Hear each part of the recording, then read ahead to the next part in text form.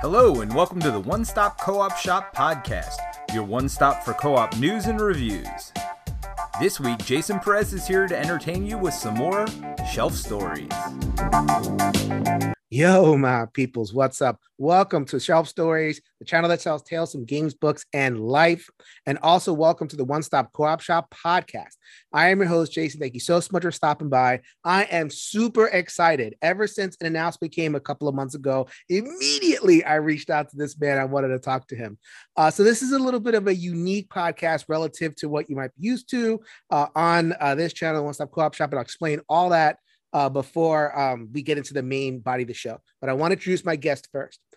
He is the, I guess, managing editor. I didn't actually get your title. Something grandiose. There's something grandiose about your title. Sure. It's really great to be here, Jason. My name is Aja George, and I am the creator, creator, co-project lead, and one of the writers for the upcoming D&D book, Journeys to the Radiant Citadel. All right. So we have the creator. We have, I talked to a couple of people. They're like, oh, no, talk to Ajit. Absolutely. Thank you so much for coming on the show. So one of the unique things that I wanted to just let people know ahead of time, this is a primarily board gaming podcast. So we're not going to talk about board gaming specifically in this show. We're going to focus on more on the RPG D&D end. The reason I wanted to do this show, a couple of reasons. Number one, we have a lot of adventure gamers who listen to Shelf Stories, and also the One Stop Co-op Shop. And so on our channel, we are a pretty big YouTube channel, and we get a lot of pitches for people with their Kickstarters and their products and everything. And I'm going to say this as nice as I can. I really want people to open their minds to different kinds of adventures. It does not all have to be grimdark. It does not all have to be elves and dwarves and medieval fantasy. And all the other tropes like that. I think people kind of get in that box. And so it's like, okay, how can I make a positive contribution and help kind of lead people in a direction of something different? And so, I have to open up the cupboard a little bit because, in our little hobby, we don't have as much resources. So I wanted to reach over to the RPG space. So my friend over here has released an awesome new supplement, which is coming out soon from WotC, the big flagship themselves. So that's why I wanted to invite Ajit George on here. So please, please accept the spirit in which I'm offering this episode, something different in the adventure space. But before we get to that, I want please introduce us to yourself, how you got into gaming, how you got into D&D writing. Let us know a little bit about your personal journey. Yeah, I'd be happy to, Jason. Thank you so much. As I said, my name is Ajit George, and my full-time job is Director of Operations for a nonprofit called the Shanti Bhavan Children's Project. It's an educational and poverty alleviation nonprofit, which is based in India, and which probably sounds a little weird for like, how does that fit into gaming? And I'll get to that in a second, but that's my full-time job. In the world of games, I was a D&D player since I think first, second grade. I'm just trying to remember. Every interview, I'm asked, when did you start playing D&D? And it's like, well, I remember getting that red box, that iconic red box, probably first or second grade. And then, I think played a little bit here and there. I was blown away with it. It was weird and interesting, but I didn't have people to play with. Did you grow up here in the States? Did you grow up? Yeah. I was the first child from both sides of my family born in America. I was born in New York City and grew up in New Jersey mostly.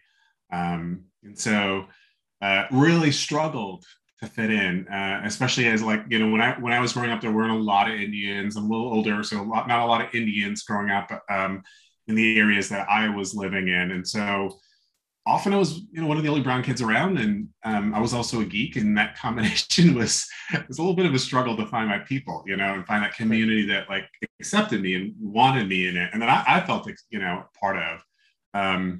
So gaming was that outlet, and I really, really hit my stride in high school and played a lot of D&D there, and loved it, and continued with other games.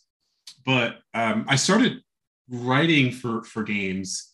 And really thinking about bigger questions in games about 10 years ago. It was going to Gen Con, and my first Gen Con ever. Had a blast, loved it, but also didn't see a lot of other brown or black people there. And you get 60,000 people, and you could go rooms and rooms and tables and tables and not see another brown person. And especially I was a little surprised. I mean, Gen Con is in the middle of Indianapolis, Heartland, America. Yeah. And, you're pulling, I know Gen Con pulls from a lot of different corners, but you're primarily pulling from that center of the country, Heartland. And that's where D&D was born. Yeah. Right? And that's where a lot of role-playing game and a lot of, fantasy gaming and all sorts of stuff was born. So it's like, I think, for our audience and in gaming audience, they're hearing this and it's like, okay, why does that matter? Or it just trust us. Yeah. I think you want to find people that maybe understands a little bit of your story, right? Like that understands a little bit about your own background, or understands different cultural elements that connect with you, right? And that makes a difference at the table, or just feeling comfortable and not being like somebody's going to say something randomly accidentally offensive. Like they're not trying to be racist on purpose, but like when you get a table with a couple other brown people, they're not going to say the thing that's like accidentally racist or going to be offensive just without thinking about it. Right. There's a lot of comfort with having other brown and black people at the table, and that was what I was looking for. And I was disappointed at Gen Con, so it made me think about it, and then I decided I would do something about it. And I started writing about it. And then Gen Con invited me to join their guest of honor committee to kind of help solve some of their problems, which were getting more brown and black people, more women on their guest of honor lists, and their roles. And I contributed pretty heavily to that. And 2016, we had the first Industry Insider. That was the Industry Insider like guest of honor list was sort of their big speaker series. And I was able to help get gender parity for women in it, and get more brown and black people on that list. And Mike Pondsmith was the guest of honor that year. It was a pretty powerful moment. Simultaneously, I started writing for games, and that was pretty powerful because my first time I ever wrote for a game, I wrote a city, like an urban fantasy city guide to the city of Bangalore in India, right? And that had never been done. In fact, I think I'm certainly one of the first people of Indian origin to write like a city guide to an Indian city. Before I did it, I didn't really see, I'd seen, some white guys take a shot at it, but like, it was pretty clear that had never been in India, and much less never been to the city that like they're writing about. Right. So they're trying to put it together from like maybe an encyclopedia article or whatever pieces of information they could get online or whatever. Mm-hmm. I knew the city of Bangalore. Like I'm there twice a year, right? I walk those streets. I know those people. I know the culture. I know the restaurants. I know the temples. I know the nightclubs. I know what that city looks like and what it feels like and the vibe of it. And I was able to put that in the city guide authentically, and that was a lot of fun. And I just kept on writing from there. I just apologize. So we're just getting to know each other. So I'm Puerto Rican, but I love India, and that was my first international trip. I spent 6 weeks in Pune. Great. And also Bombay. So like, all the different areas and traveling around. It is a trip, people. I mean, when you see like miles and miles of traffic just stop short because a cow has decided to cross the road. When you see a 5-lane highway, quote unquote, with like, the rickshaws and the bicycles and, the cars that don't have like blinkers because they just use their horn and, get you for yourself fair that way. It is a trip to be in an Indian city or an Asian city or South Asian city. You got to go. A, you got to go, and B, it really helps to be there. Right. So we're going to get to the cultural stuff, like the actual like culture talk at the back half, because I think people want to know like what they're getting and the actual adventure stuff and where this could be useful kind of in terms of realizing games. We'll get to the culture stuff in the back end. So yeah, I just wanted to let you know, just jump in there, be like, you're talking and you're talking my language. I'm back there. That's awesome. That makes me so happy. You got to check out Bangalore one of these days. I'm mostly in the South when I'm in India, but I love the country as a whole. And it's almost like 30 countries stitched together. It is Yes. very, very different from wherever you are, the city you're in. But most recently, you know, I wrote, you know, I've been writing for a bit and gotten, you know, to know people, and they appreciated my writing and my thoughts around writing for games. And I got invited to write for Van Richten's Guide to Ravenloft. I knew the project lead on that, Wes Snyder, for a few years. He respected my work, and we were friends. And I also knew Jeremy Crawford at the same time. So Jeremy Crawford being the basically one of the two game architects for Dungeons and Dragons. He is head of all rules for D&D. So any kind of role in D&D, that is his creation, and that's his purview. So I got invited to write for Van Richten's. Really loved writing for Van Richten's because Wes, you know, did something kind of bold. He said, hey, look, Ravenloft has got, what, 20, 30 years of history. It's just one of these iconic locations in D&D.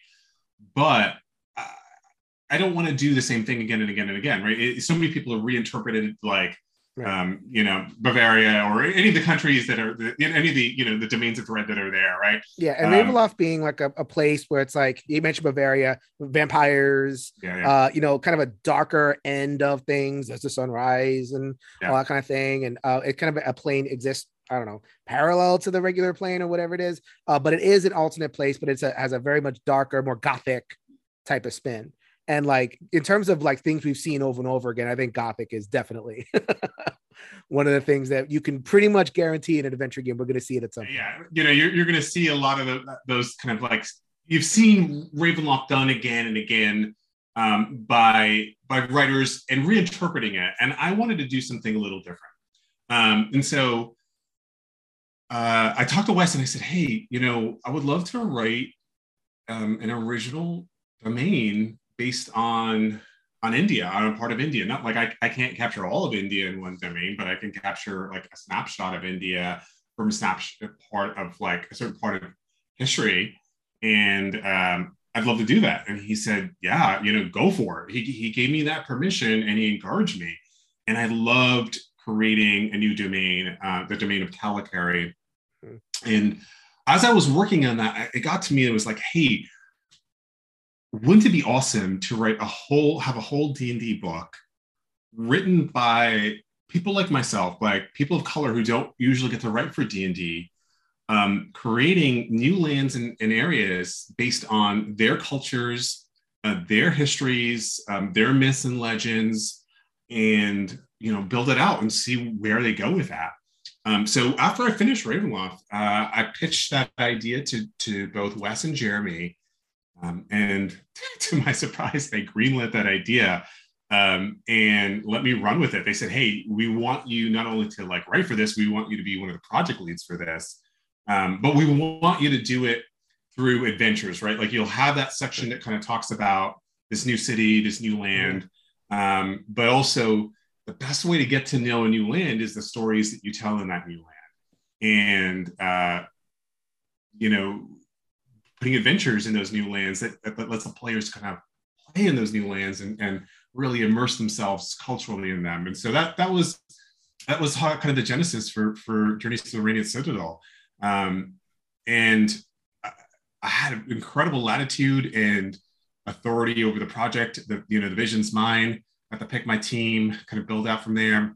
Work closely with Wes, who really, you know, his expertise is how do you create a D&D book and make sure that it is right for D&D? How do you make sure those stories are the right stories? And, you know, we're actually making sure those adventures are playable by players. But he and I closely collaborated with our great team of writers and built what was a historic book. This is the first book in D&D's almost 50-year history written solely by people of color.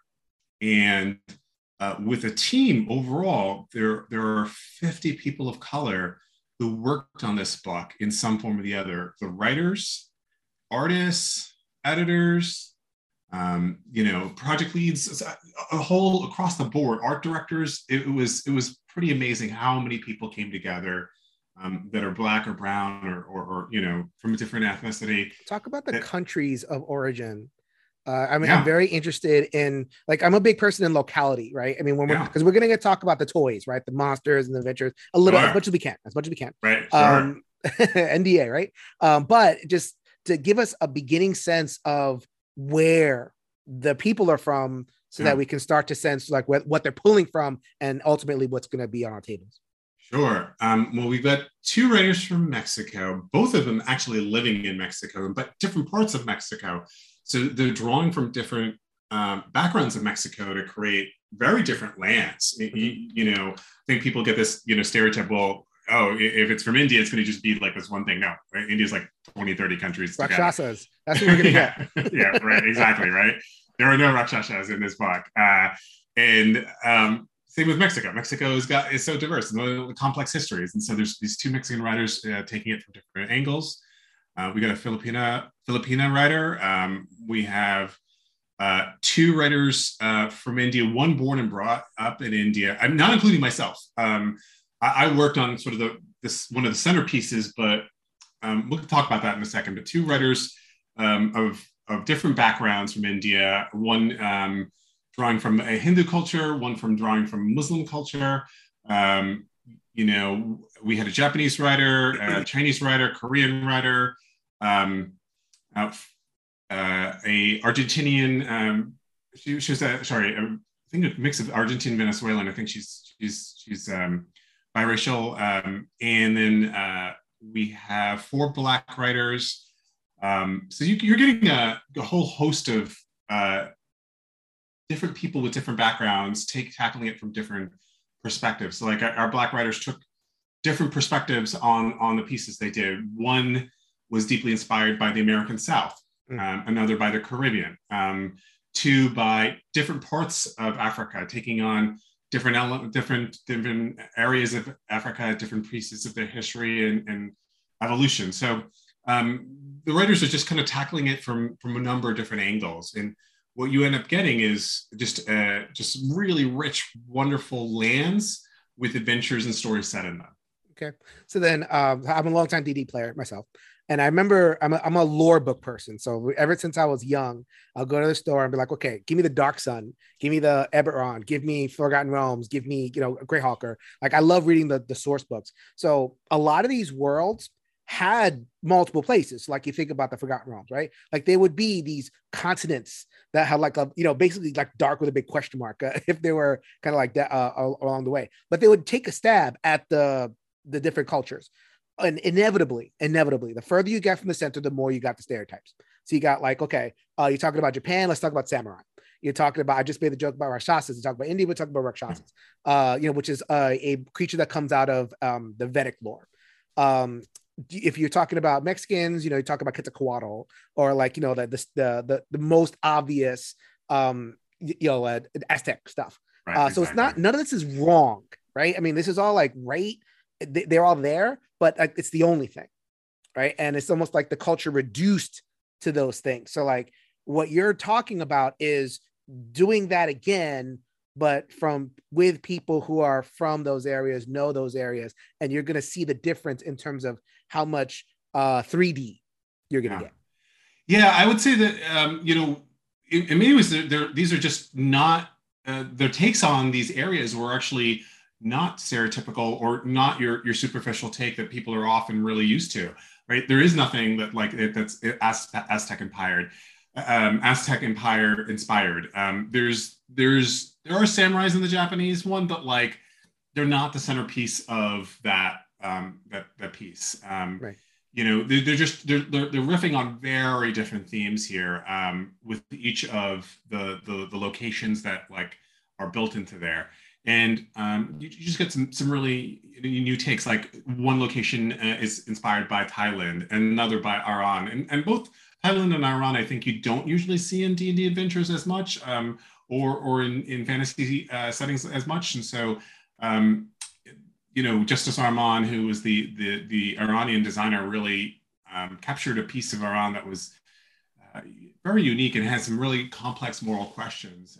And Serena Marie, who did Thailand, she kind of she riffed off the Bangkok night market and did some pretty amazing things there. So talk a little bit about that. translation, right? I mean, how do you, I mean, I imagine that's a too big a question, but I don't know another way to say this. Like I can see the instinct to be like, okay, my city is this, I'm going to make the fantasy version of this, right? And it becomes a little bit of a one-to-one, right? So I mean, is that bad? Is that I mean, how do you think about that kind of question? Yeah.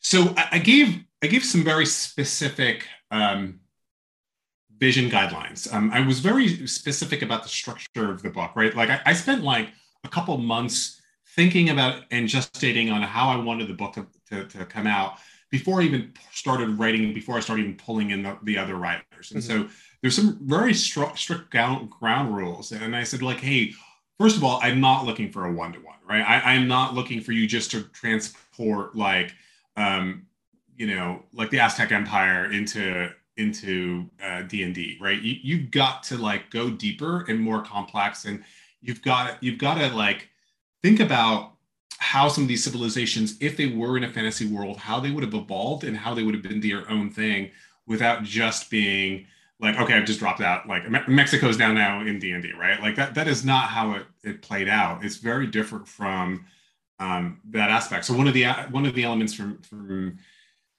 that we're looking at here is like this riff on a northern Mexican city that is in like it's kind of almost got a steampunky kind of feel, right? Like it's steampunk Mexico, northern Mexico, riffing off a little bit of like the Day of the Dead, but it's drawn from multiple different cultural elements, but it's doing its own thing that is, pretty unique, but you definitely get the flavor, or you definitely understand the cultural roots of Mexico in there.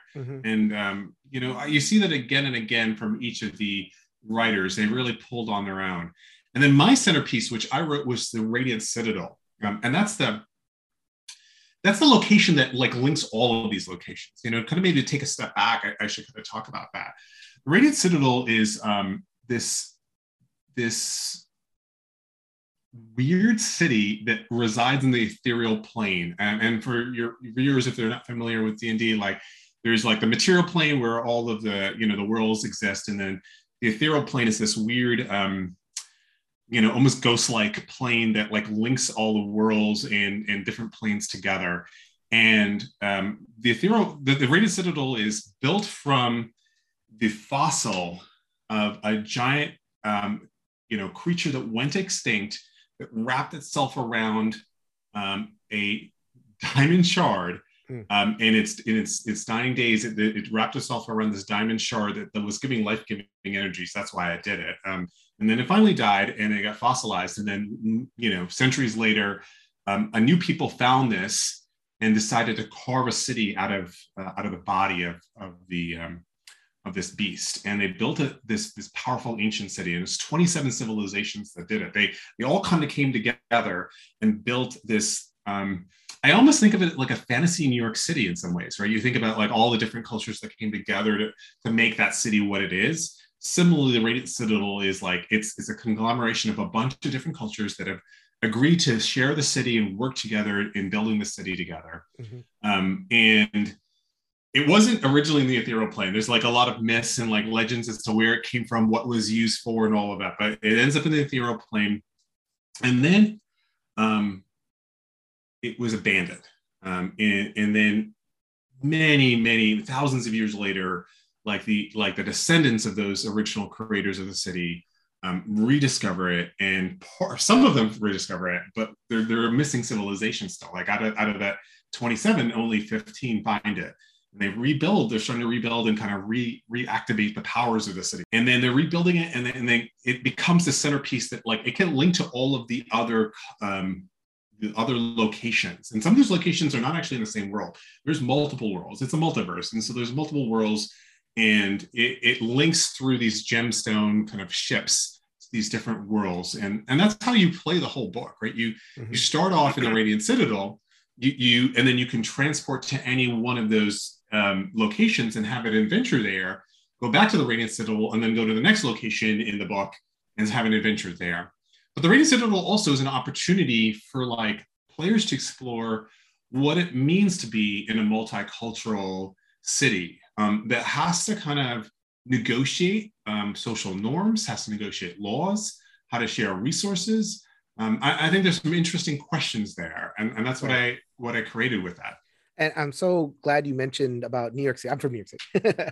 Yeah. So I think like in terms of helping creators or helping develop their own properties, or game players, asking for something better. Avoiding the one-to-one, like it would have been easy to make the Radiant Citadel like actual New York City. So like here's the Pi Points and here's the this quarter, that quarter, and it's like, okay, like let's take a step back, go a little bit deeper, as you were saying, and talk about, okay, what is the vibe of New York City? Like what is the emotional reality of New York City? And New York City is a city of immigrants, right? So, the groups come and then they make roots and then they get more prosperous and they move elsewhere. And another group comes and they get more prosperous. And so like you have that flow, and each group leaves a remnant. So you're going to encounter some form of it. But it gets incorporated into, the other thing. Like, you get all sorts of wonderful fusions that arise from a lot of stuff. So like, if you understand that dynamic, more than understanding just like the actual surface stuff, you could create something really cool. And it sounds like the Radiant Citadel is not just like multiculturalism, like, okay, the elf quarter, the dwarf quarter, because that's the way it usually is. It's like, okay, they're just kind of like is separated here. And this gets into like some of the actual stuff, like, because I remember reading something about you wanted to create a field of thinking about community and how to build community and how communities coexist, and like really putting players in that space. 100%. And you really hit on a bunch of different things. And I'll give your viewers a little bit of a teaser that like I haven't really done. This is a section called Life in the Citadel, and I'll just read through it. It's a little bit. The Radiant Citadel is a city of immigrants. Several of the explorers who claimed the Citadel were refugees who escaped hardships that plagued their lands. They chose the Citadel as their home, despite its strangeness and surreal surroundings of the deep ethereal, and as it presented an opportunity to start anew. Most of the city's current inhabitants are descendants of the 15 founding civilizations active in the Citadel, but all are welcome. Some find living in the deep ethereal too disquieting or to stay, or they chafe at the confines of the Citadel. Others depart out of fear. There's something going out there that I won't spoil that. Out of fear of something, there's a danger to the city too. Their numbers are replenished by new arrivals who seek a different life, who want to study the city's lore or find solace in the city's peace and safety. The Citadel's society is shaped by this ebb and flow. Traditions, customs, and values are a mix of old and new. While some adhere to the rituals no longer followed in their homelands, others create their own novel practices. And so, like you kind of described it, right? And then I actually talk about fusion. Once you said New York City, once you said New York City, I'm like, I know it. There's a section about fusion right in this, and I talk about how, the city has like this mix of cultures and this fusion, and like it's also a city of like, I wrote this. We started this in 2020. So, we're definitely struggling with some conversations that were going on in America. And so that's, what is our relationship to people who are in need, who want to come into our country, right? And, the auroral diamond, which is like the center, right? Like it's just this creature that's wrapped around this giant diamond shard. There's some artwork around it that's floating around. You can take a look at it. And the auroral diamond is bright. And it's radiant, and it kind of goes across the entire ethereal plane. The ethereal plane is dark and gloomy and kind of scary. And your auroral diamond is this beacon of light that you can see pretty much potentially if you're looking for it anywhere in the ethereal plane. I mean, maybe you have to look for a while, but you'll eventually see this light. And I created this, and then after I finished creating it, I was like, I think I'm talking about the Statue of Liberty. I realized it afterwards, like what the Statue of Liberty is supposed to mean. I think that's what I was going at with the auroral diamond. And at the very beginning of the book, there's this sort of like kind of like this joke disclaimer that always comes in front of every D&D book. And Wes said, hey, Can you do a disclaimer for the book? And I was like, well, what do you want me to do? He's like, well, you can do whatever you want. Sometimes it's funny, sometimes it's more serious, but do what feels right to you. So I did this disclaimer. There's no guarantee that the light of the radiant citadel will be visible to the naked eye on your plane of existence, but know that it is there, whether seen or not. And that's when you ask me about hope, or what it means about hope. I think that's what I'm getting at with this book and with the Radiant Citadel. We've been what, several years into a pretty dark period of time, and a lot of people say, is there hope? What's the future for America? What's the future for this world? And I think the pandemic beating down on us, and a lot of really hard political issues coming at us. We are filled constantly with dread and darkness, and maybe one response is grimdark. A lot of grimdark. Just be like, okay, well, it's going to be the end. Let me just jump in on that and embrace that. I can tell you from I mentioned at the beginning of the show, I can tell you like what we're seeing here on our channel and what's being released. I mean, it's okay, the people are kind of retreating into hack and slash and murder, and I mean, I get it. I get it. Like that's like minus they're indulging certain feelings that people are having, and that's kind of where people are. That's why it's another reason why I wanted to reach out to you, because it just from the opening materials and reading through whatever it was, you are doing something different. You are trying to bring something that is not being represented. Yeah. I mean, I think that's exactly what I was trying to get with this, Jason. Like, one of the first themes of in science fiction and the punk genre is cyberpunk, and that's there's sort of this rebellion against technocratic overlords and kind of having that conversation of what corporations look like when they take over. I think the ultimate act of rebellion in the face of darkness is not to embrace that darkness and go like, okay, well, that's what life is just going to be, so I'm just going to go with this and just go as dark as possible. Mm-hmm. But is to be radically hopeful and go, I'm going to fight the darkness with hope. I'm going to fight the darkness with light. And I'm going to believe that there's a better future, because I think the darkness in like the authoritarian leaders, they want you to have no hope and to just obey, right? And just follow. But when you have this radical sense of hope, you can see joy in your daily life, and you can visualize a future for yourself that is better than this future. And when you can start dreaming of a better future, then maybe you can start acting out towards that better future. And I think that's what this book is about. At least that's my hope, right? The Radiant Citadel itself is solar punk. And if your viewers don't know what solar punk, that definition is, there's a few different definitions, but it's sort of like, it envisions a future where that city or that land or that people have figured out solutions to their problems, and they're in collaboration and in harmony with the environment around them to find that solution, right? And it says, it doesn't say there's new problems, right? There are still problems and risks and dangers, but it says, hey, we have found some solutions to the greatest existential threats, the biggest threats right now, and we know how to work together to fight against this darkness and go forward. Mm-hmm. And I think that's the Radiant Citadel is a solar punk city. Like it's pretty, things are going pretty well on there. There's some risks, some big risks, but otherwise, like the city itself has figured out how to work collaboratively together. Okay. So you walked into my next question, because I know people are going to ask. Threats. D&D, at the end of the day, I want to kill stuff. I used to be a DM and I did public DMD. So I went with, many, many different groups, and they're not showing up going, I want to go in a multicultural vision and, love and hug each other. I was like, okay, let's lay down some maps. I want to kill some orcs. Sure. So I know we're not going to get into specific details, because the supplement's not out yet. It's coming out next month. I think July 5th is the current thing, and this will release in June. But I think people really want to know, how can I, what is the killing?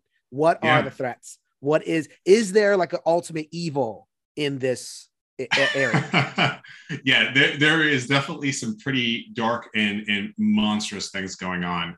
The Radiant Citadel being solar punk is like, think about a video game. Like you go in there and like there's a lot of bad stuff you fight in a video game, but there's usually a home base, like a place where you can kind of retreat to and everything's going to be okay, and you can like rest up, rearm yourself, get your party back together, and then, you know, go attack again, right?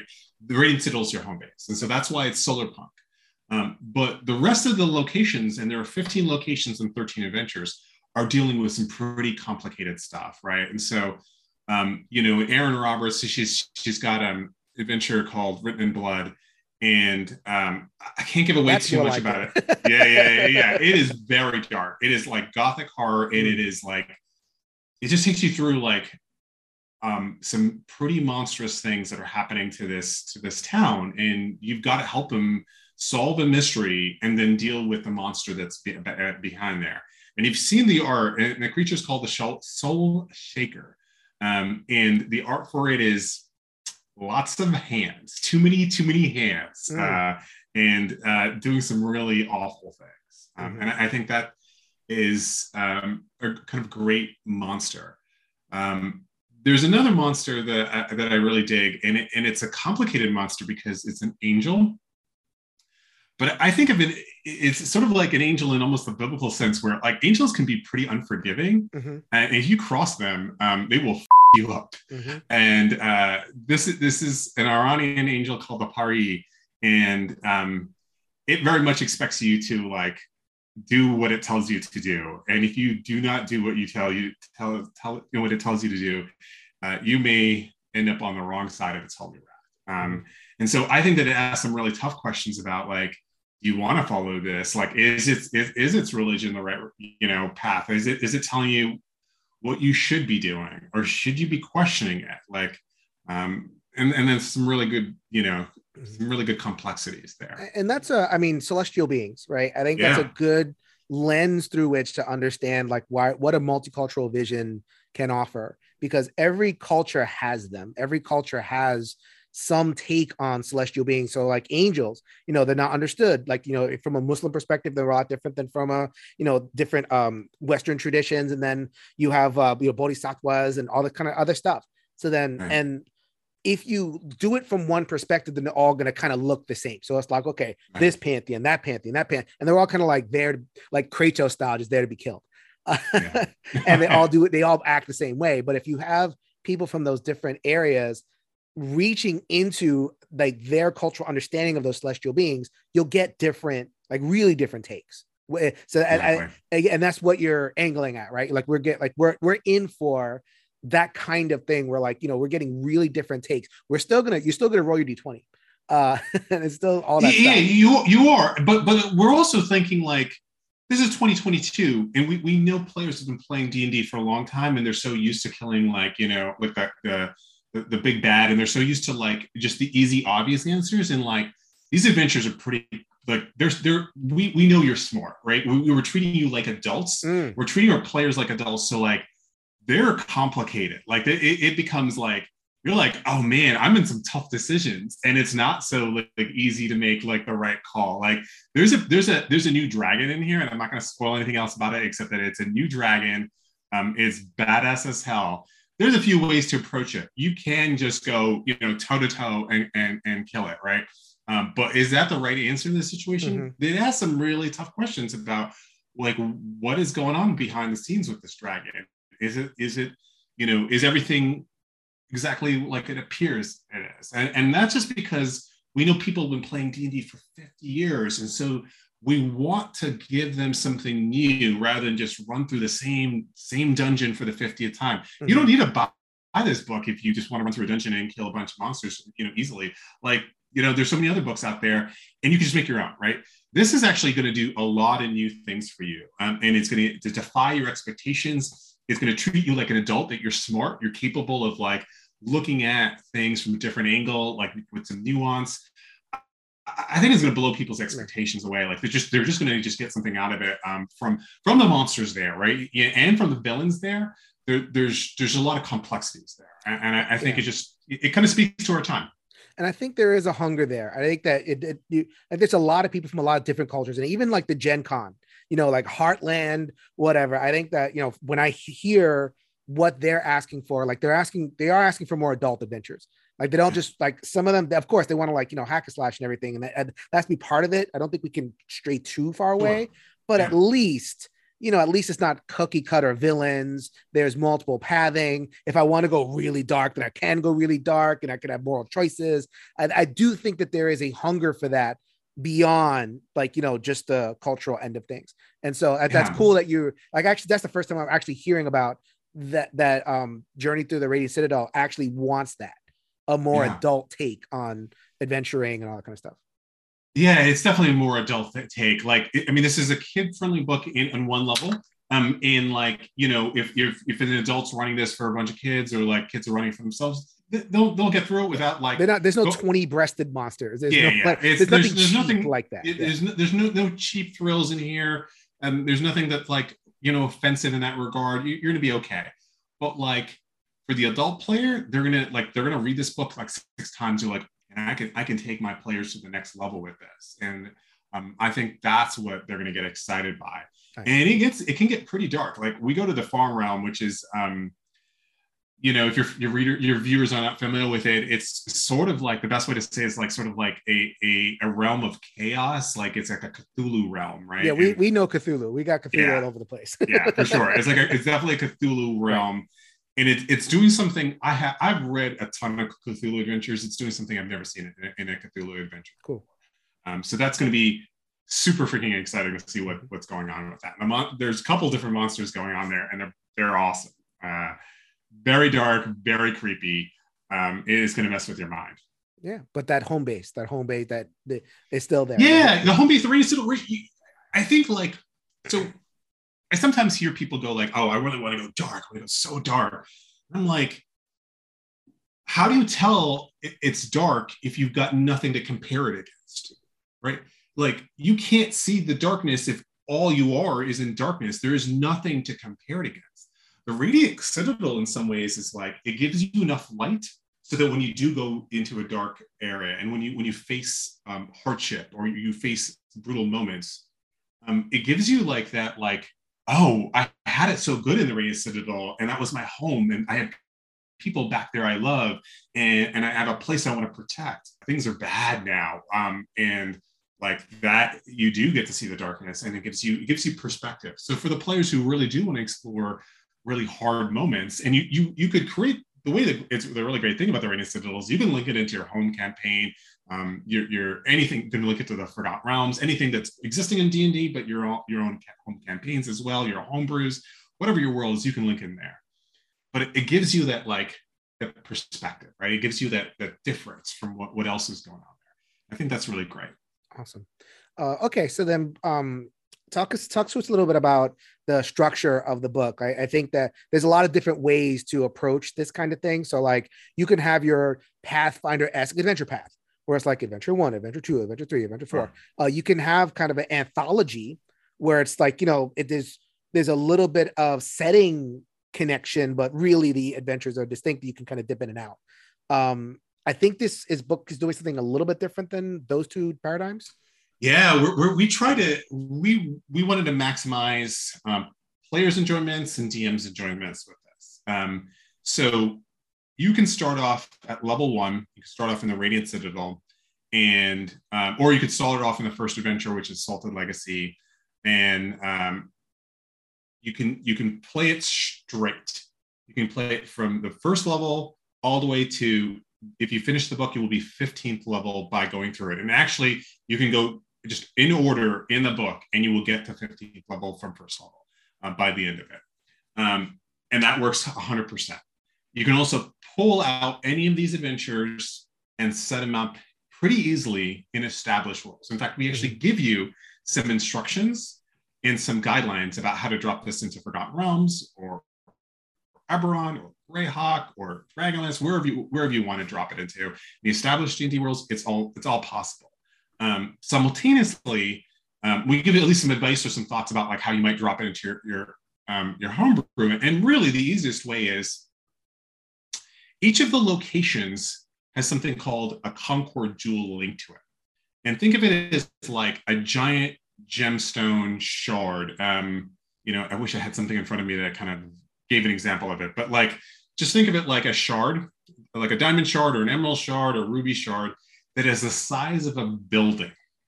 And this thing links to, it knows wherever this location is, and it will link to that location. And it's like a transport vehicle. Like you can magically board into the interior of this Concord Jewel, mm-hmm. and it will transport you. It'll fly into space, and then plane shift to the Radiant Citadel, and then it links to the Radiant Citadel. You get off the Radiant Citadel, and then you can take another Concord Jewel to another location, right? So you could drop any of these adventures wherever you wanted in your own homebrew, use a Concord Jewel to link it, then link it into the Radiant Citadel, and then that can transport you off to another place entirely. And the great thing is, we said that there's 15 that are known, right? But that's another 12 missing Concord Jewels. So if you've got an established home world, and you're like, hey, actually, none of these adventures, as they stand right now, none of the locations really make sense for my home, homebrew world. Great, no problem. Just say that like there's an obsidian Concord Jewel like buried in the earth, and your players, your characters, like they discover that obsidian Concord Jewel and they board it and figure out how to like maneuver it. They can reactivate it, and then they transport all the way to the Radiant Citadel. And from there, they can have new adventures in any of these lands. Mm-hmm. And so I think of it like as like an adventure path, in that like you can play from 1 to 15. And on the one hand, each of these locations are different. These adventures are different, but there's some recurring themes. There's some like even language elements, like one land's language evolved from another land's language. And you can tell that there may be trade between these different locations. Like there are like subtle and sometimes overt, like even some of the myths of 3 of the different lands are linked to each other. Mm-hmm. And so there are recurring themes and elements that create kind of an adventure path. And I almost think of it more of a life path for your character. Like as you go through these adventures, your character will grow and see recurring themes in the adventures, and they will have people that make sense as NPCs that kind of connect between these different places. So you have a life path through from 1st to 15th level through there. But then also you can think of it as an anthology where you're just taking pieces of different adventures or these locations. I mean, you might even just be like, hey, I kind of really love Sunset Lawn. Sunset Lawn is one of the locations in the book, and it's based off of the adventure Fiend of a Hollow Mine. And you can play this adventure Fiend of a Hollow Mine. You find yourself in the city of Sunset Lawn. Great. You're like, well, I don't want to really play the adventure. The adventure is mind-boggling good, but for whatever reason, it's not your thing. But you really want to use the city of Sunset Lawn. Pick up the city, and like each section has a gazetteer that kind of fleshes out the culture, the people, the areas really well. So you can pull that into your own homebrew really easily. And players can make it their background, right? They can be like, hey, I'm from Sunset Lawn, and like, oh, I got all these different things here that like tell me about like characters I could build up from there. So there's a lot of options. Nice. Okay. So we're going to go to some of the more cultural conversations that you've had about this. But before I do that, is there anything about the product itself that you wanted to talk about and make sure we foreground that we haven't covered already?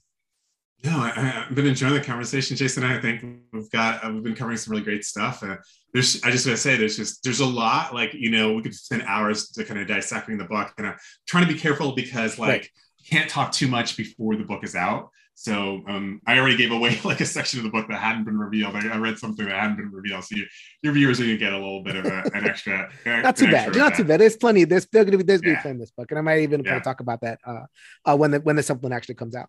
Yeah. Okay. So when you talk about releasing a book that is primarily written by people of color, right? You're going to get a segment of the population that is pushbacky, right? So I will just ask it straight away. A question that I saw I literally saw this question in the chat. Why do you hate white people? Why do you want to exclude white people? Oh, I definitely, well, first of all, I don't hate white people.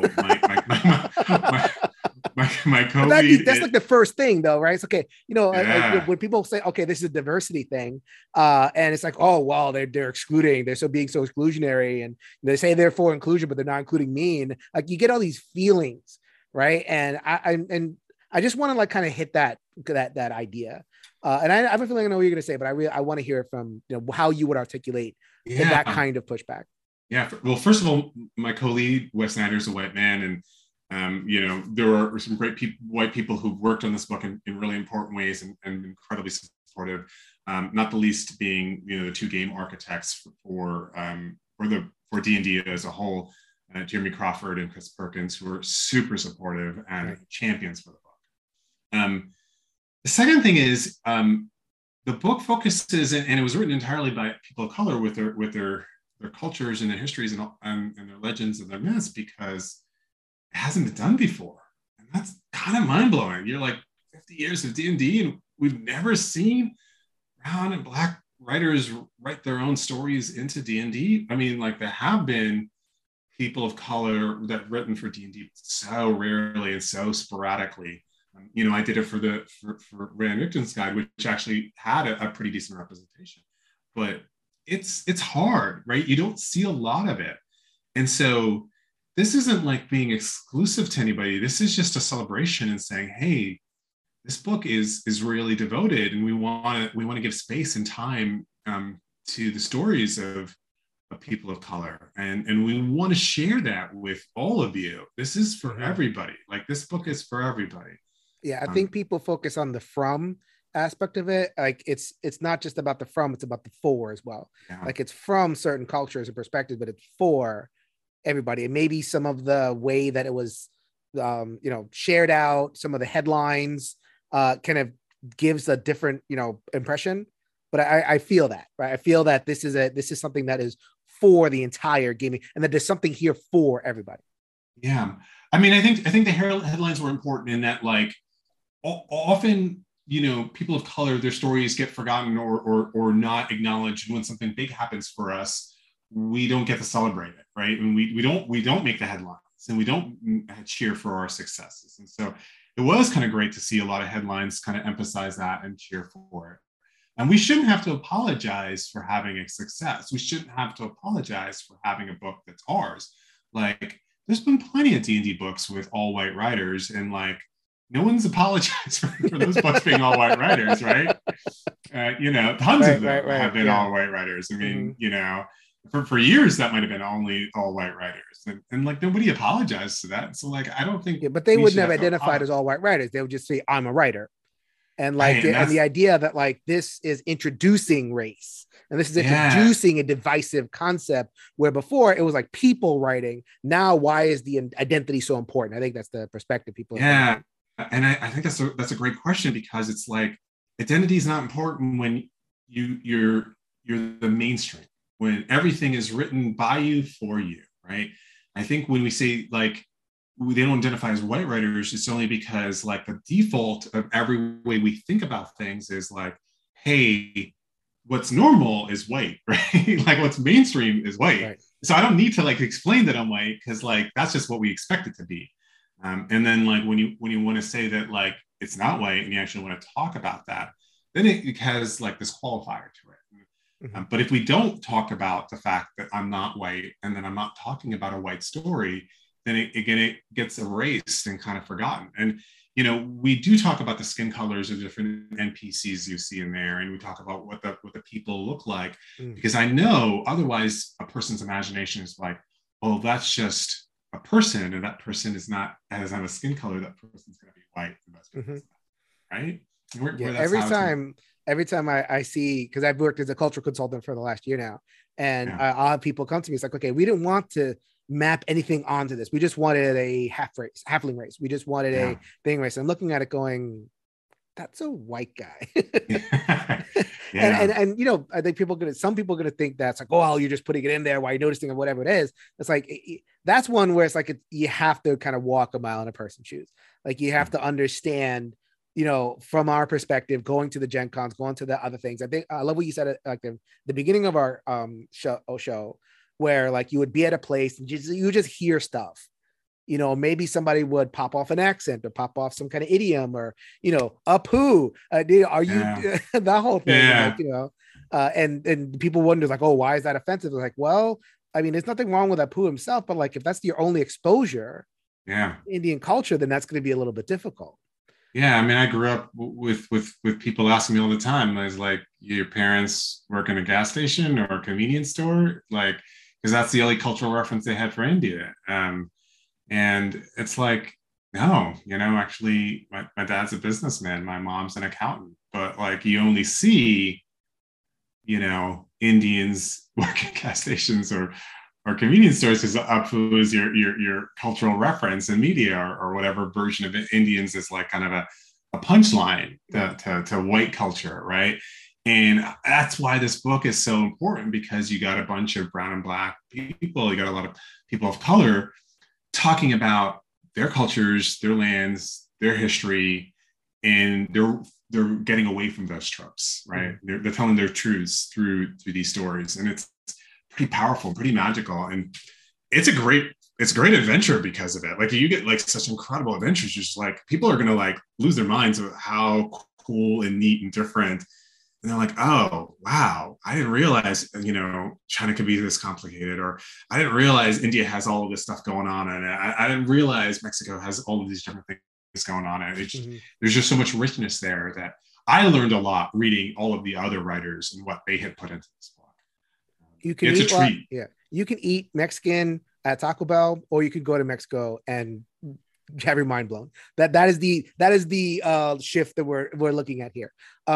You mentioned before about like, the rooms, right? I mean, we have a lot of like white writers who wrote a lot of the perspectives, and that happened for a long time. So I think that the struggle, right, to get hired, to have our submissions, accepted, that's not visible. I think there's this idea that like, okay, well, if you're good, you'll get accepted at these places.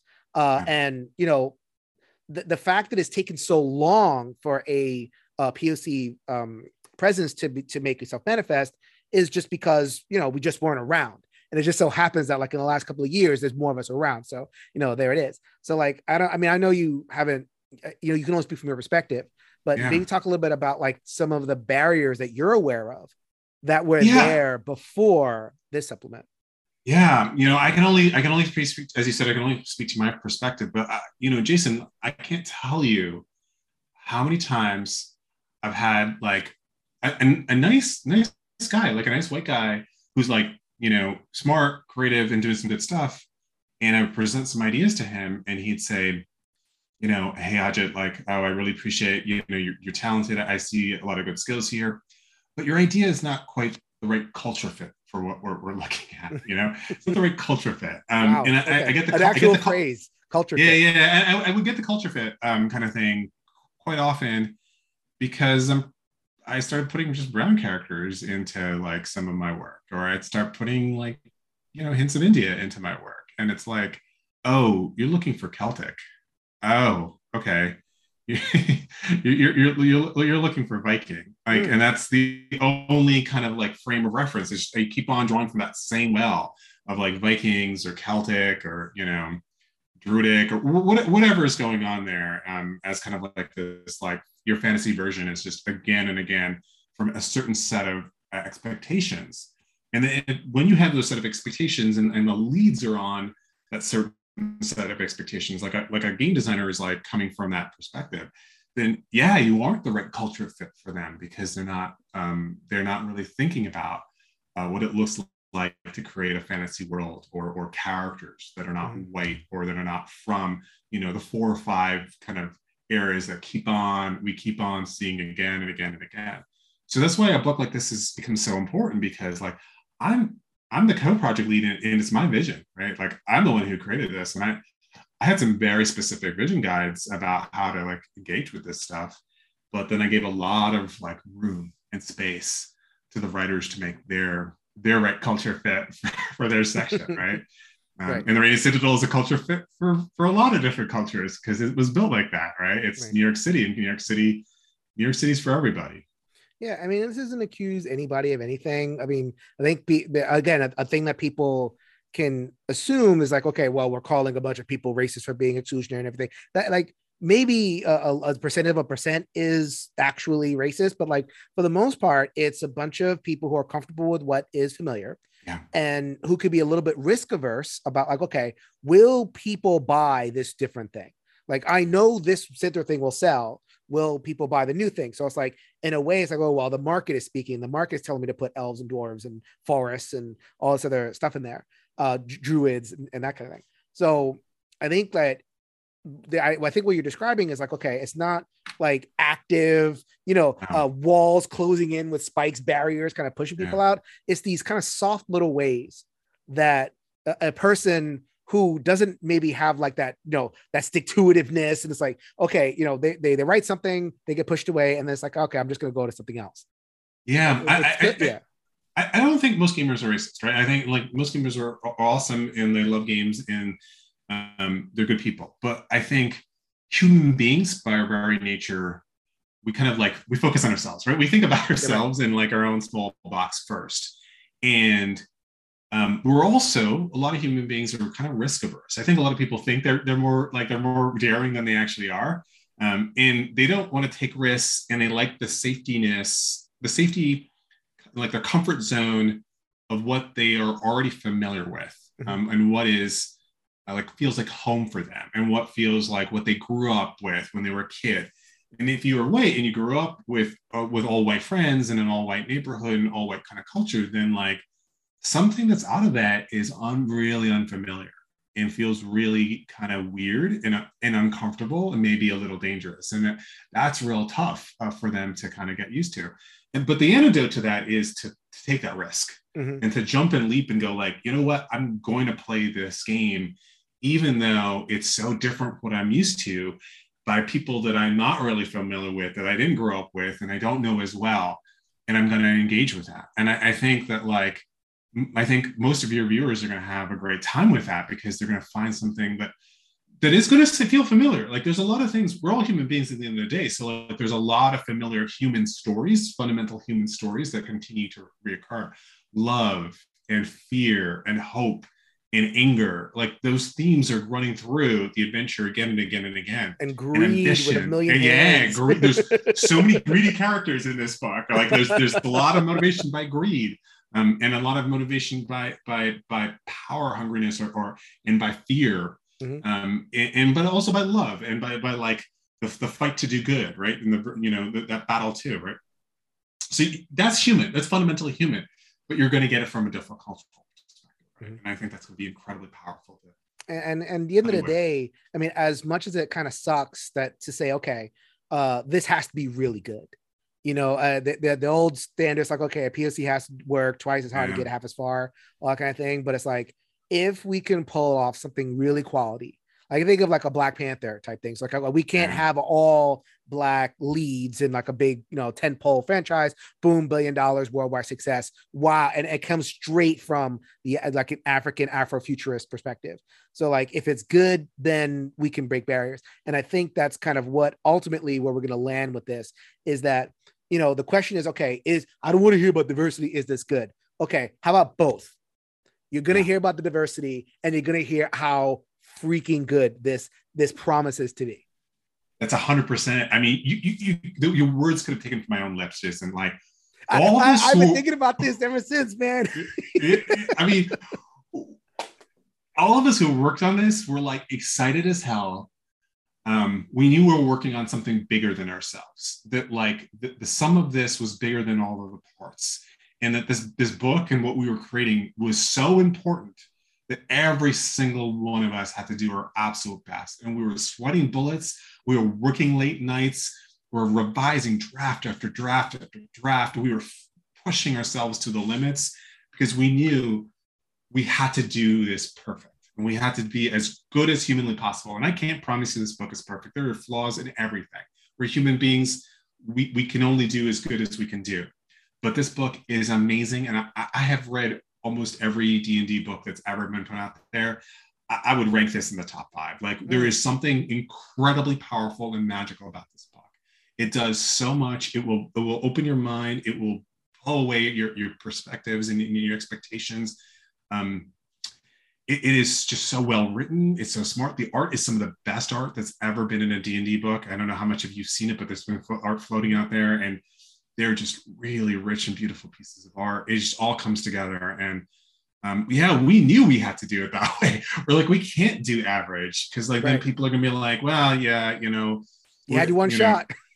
You have your one shot, and you got to take that shot, and you got to do your absolute best. And I think all of us, we all knew that I was working on it. It was hard, you know. Can't tell you how many times I cried working on this book. Like I shed so many tears over this book. I was so worried and I was so like stressed and and I can tell you all the other writers felt it too. We all felt like we were working on something bigger and more important than each of us as individuals. And so we put our heart and soul into this book. And I think it will show when you get it and you read through it and sit with it and read through it again. Each time you read through it, you can be like, whoa, there's some more things going on here that I didn't see the first time. And so my sincere hope, just in closing, is not just that it's excellent, and I have every confidence that it will be, but that it will influence. Like this is the first of something, and that RPG writers and board gamers and movie makers and whoever else is making geek stuff will take this baton that is being handed to us by our friend and run with it and create their own thing. That is the ultimate, play forward that I'm hoping for. And, that's what this interview is all about, is just trying to get the word out and spread this to as far as possible. So, I mean, that is the project. It's coming out in July. We'll see. It got pushed back once, so you never know about these things. What else are you working on? And, where else can we find your work, and how can we follow you a little bit more closely in terms of your creative endeavors?